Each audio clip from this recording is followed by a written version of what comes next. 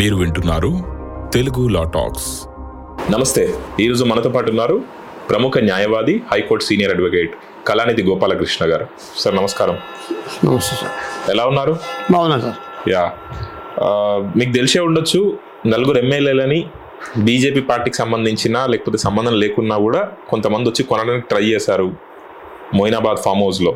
తర్వాత జరిగిన సంఘటనలన్నీ మన కళ్ళ ముందు ఉన్నవే. ఇప్పుడు దీని గురించి చర్చ మళ్ళీ ఎందుకు వచ్చింది మొదటికి అంటే, రీసెంట్గా తెలంగాణ హైకోర్టు ఇచ్చినటువంటి ఆర్డర్ ఏమని అంటే, ఇన్ని రోజులు సిట్ విచారణలో భాగంగా జరిగినటువంటి దర్యాప్తుని సిబిఐకి బదిలీ చేసింది. దీన్ని ఏ రకంగా చూడాలి? ఒక మాట ఏంటంటే, సిట్ ఇన్ఛార్జ్ ఐపీఎస్ ఆఫీసర్. ఆ ఐపీఎస్ ఎక్కడి నుంచి వచ్చాడు? సెంట్రల్ గవర్నమెంట్ నుంచి వస్తాడు ఆయన. అవును.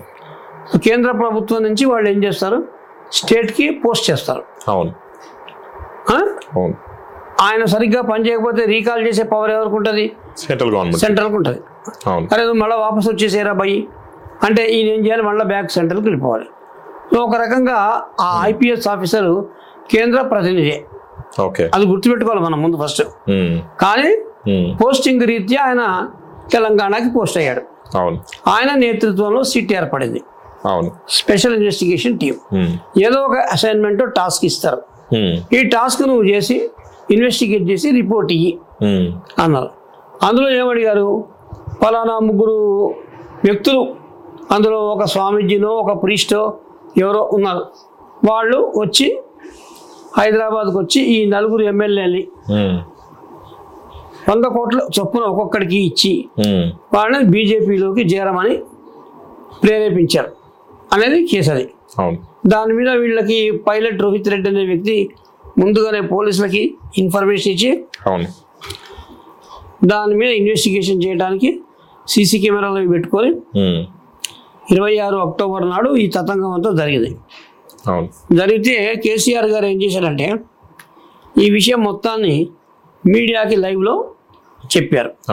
చెప్పి ఈ రకంగా బీజేపీ ఎక్కడెక్కడైతే బీజేపీ ఇతర పార్టీలు ఉంటాయో వాళ్ళ అన్ని రాజ్యాల్లో స్టేట్లలో కూడా వీళ్ళు ఏం చేస్తున్నారు, ఎమ్మెల్యేని పౌచింగ్ చేసి వాళ్ళని జేబులో పెట్టుకొని పార్టీని పడగొడదాం అనే ప్లాన్లలో ఉన్నారు. కాబట్టి ఈ కేసులో ఈ బీజేపీ జనరల్ సెక్రటరీ ఎవరైతే ఉన్నారో బిఎల్ సంతోష్, ఆ బిఎల్ సంతోష్ అనే వ్యక్తిని పిలిపించి విచారించాలి అని ఆయనకి నోటీసులు ఇచ్చారు. 2 సార్లు నోటీస్ ఇచ్చినా రాలేదు. రాకపోగా ఇప్పుడు ఏమైంది, ఈ ఎమ్మెల్యేలు వాళ్ళంతటా వాళ్ళు ఏం చేశారు, హైకోర్టులో పిటిషన్ వేసుకున్నారు. పిటిషన్ వేసుకొని ఈ కేసుని సిబిఐకి అప్పచెప్పాలి అని. అప్పచెప్పాలి అంటే మరి సిట్ అనేది ఒకవేళ స్టేట్ గవర్నమెంట్ ఆధ్వర్యంలో నడిచే సంస్థ అయితే వాళ్ళు కేంద్రానికి ఎందుకు మార్చమని అంటారు అంటే, కారణం ఏంటంటే ఈ ఐపీఎస్ కేంద్ర వ్యక్తి, అందుకని దీన్ని కేంద్రానికి మార్చండి అని అడిగారు. ఇంకొక కారణం ఏంటంటే, అడగటం వల్ల మనం స్వచ్ఛంగా ఉన్నాము అని ప్రజలకు తెలుస్తుంది అని ఇంకో కారణం అయి ఉండదు. వాళ్ళందరూ వాళ్ళే సిబిఐకి అడిగితే వాళ్ళు ఏమనుకున్నారు, హైకోర్టులో దీన్ని కొట్టేస్తారు, సిబిఐకి ఇవ్వరు, మనం సేఫ్ సైడ్ గా బయటికి రావచ్చు, మనంతా మనమే అడిగాం కాబట్టి ప్రజలు నమ్ముతారని అని అనుకోని ఉండొచ్చు. కానీ అక్కడ రివర్స్ అయింది గేమ్ రివర్స్ అయిపోయి హైకోర్టు దాన్ని సిబిఐకి అప్పచెప్పేసింది.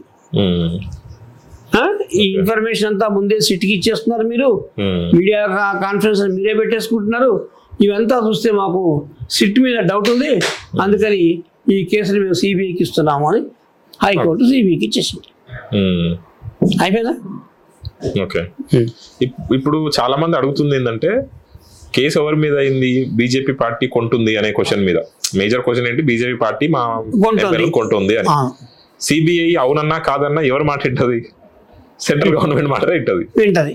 ఇక అది ఆబ్వియస్లీ మనం బయటికి చెప్పకపోయినా అలా జరిగేది అదే కదా అని. ఇప్పుడు ఎవరి మీద అయితే మేము కేసు పెట్టినామో వాళ్ళ ఆధ్వర్యంలో పనిచేసే దర్యాప్తు సంస్థలు అంత బాగా పనిచేయగలుగుతాయా అనేది పెద్ద ప్రశ్న.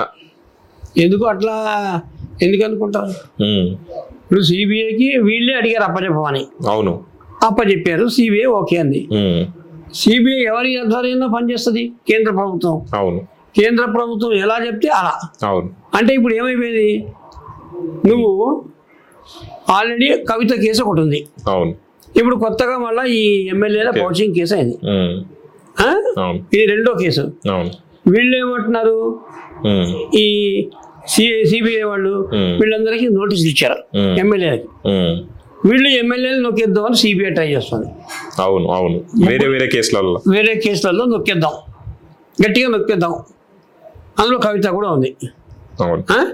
అంటే వాళ్ళు ఏం చేస్తున్నారు, బిఎల్ సంతోష్ నొక్కేద్దామని వాళ్ళు ట్రై చేస్తున్నారు. సో రెండు ప్రభుత్వాలు, రెండు ఏజెన్సీలు, రాష్ట్రానికి ఒక ఏజెన్సీ పనిచేస్తుంది, కేంద్రానికి ఒక ఏజెన్సీ పనిచేస్తుంది. ఇందులో ఎవరు గొప్ప, ఎవరికి బలం ఎక్కువ అంటే సిబిఐకి బలం, ఆబ్వియస్లీ సిబిఐ. కాబట్టి ఈ సిబిఐ ఎట్లా చెప్తే ఇట్లా వినాల్సిందే. ఇప్పుడు ఏం చేస్తారంటే సిట్ ఇన్వెస్టిగేషన్ లో రిజిస్టర్ అయినటువంటి ఏమైనా కేసులు ఉంటే వాటిని రద్దుపరిచే అధికారం కేంద్రానికి ఉంది, కేంద్ర ప్రభుత్వం చేతిలో ఉంది. ఒక్క జీవోతో స్టేట్ లో రిజిస్టర్ అయిన కేసుని అది జీరో చేసేస్తారు, లేదా ఆ కేసుని కూడా తను లాగేసుకుంటుంది, మేము ఇన్వెస్టిగేట్ చేస్తాం అని చెప్పి అధికారం కూడా వాళ్ళకు ఉంది. లేదా ఇన్వెస్టిగేషన్ స్టాప్ చేయమని అడిగే అధికారం కూడా వాళ్ళకు ఉంది.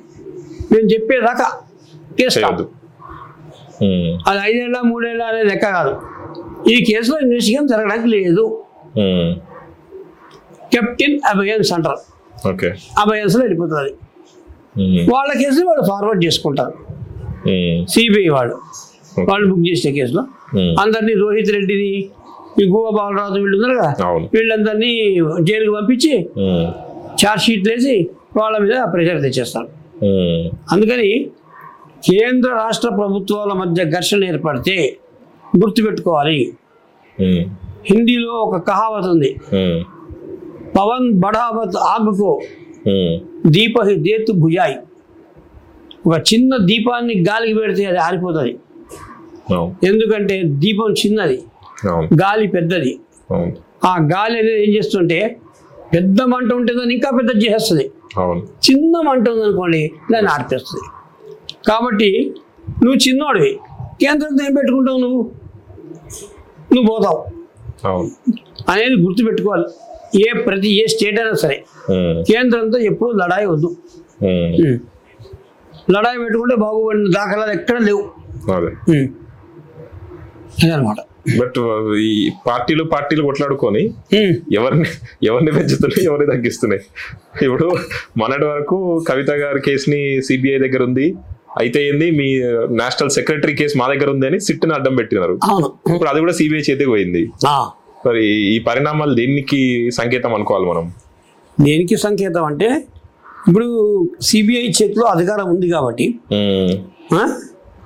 రాజకీయంగా కూడా బీజేపీకి పవర్ ఎక్కువైపోయింది, లీగల్గా కూడా బీజేపీకి ఎక్కువ పవర్ అయిపోయింది, ప్రపోర్షనల్గా టీఆర్ఎస్ పవర్ తగ్గిపోయింది. వాళ్ళు ఏం చేయలేదు సార్, ఇప్పుడు ఏం చేయలేదు. వాళ్ళ దగ్గర ఎంత ఎవిడెన్స్ ఉన్నా సరే, రాజు తలుచుకుంటే దెబ్బలు, కరెక్ట్ ఆ పాయింట్ వస్తుంది, రాజు తలుచుకుంటే దెబ్బలకు కొదవా అని. రాజు కూర్చున్నాడు అక్కడ, మోడీ తలుచుకుంటే దెబ్బలకు కదవా. ఏదో ఒక రకంగా కవిత నిరికిచ్చినట్లే కేసీఆర్ని కూడా ఇరికిచ్చేస్తారు. వాళ్ళకి ఎంతసేపు అది. ఇప్పుడు సోనియా గాంధీ ఏం చేసింది, కేసీఆర్ని నమ్మింది, అప్పుడు ఆయన అసలు రూపం ఎవరికి తెలీదు, నమ్మి తెలంగాణ ఇచ్చేసింది పాపం. ఇచ్చిన తర్వాత అసలు నిజ రూపం చూపించాడు, పార్టీలో విలీనం చేస్తా చేయలేదు. అట్లా నమ్మడానికి మోడీ కాదు, మోడీ అట్లా నమ్మడు. పాపం సోనియా గాంధీ ఎంతో మందిని అడిగి చేస్తే ఆయన మంచివాడే, ఆయన చేస్తాడు, నిరాహార దీక్ష కూడా చేస్తున్నాడు అంటే అందరిని అడిగింది, ఇయ్యండి అంటే తెలంగాణ ఇచ్చేసేది. ఇచ్చిన తర్వాత రివర్స్ అయిపోయాడు సోనియా గాంధీకి కదా. అప్పటి నుంచి మిగతా వాళ్ళందరూ కూడా అలర్ట్ అయిపోయారు, కేసీఆర్ స్వభావం ఇట్లా ఉంటుంది అని తెలిసిపోయింది. కాబట్టి కేసీఆర్కి ఇంకా క్రెడిబిలిటీ తగ్గిపోయింది ఆ ఒక్క సంఘటనతో. అట్లా కేసీఆర్ ఎక్స్పెక్ట్ చేసి ఉండొచ్చా, ఇది డెఫినెట్ గా ఏదో ఒకటి సిబిఐ పోతుంది, అందుకే ఉన్న ఎవిడెన్స్ అన్ని మీడియా ముందు పెడతా నేను, అది మంచిది అని అనుకుని చూపించాడు.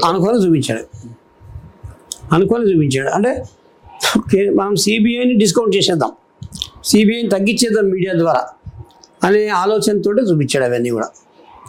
అట్లా okay sir, thank you. Right.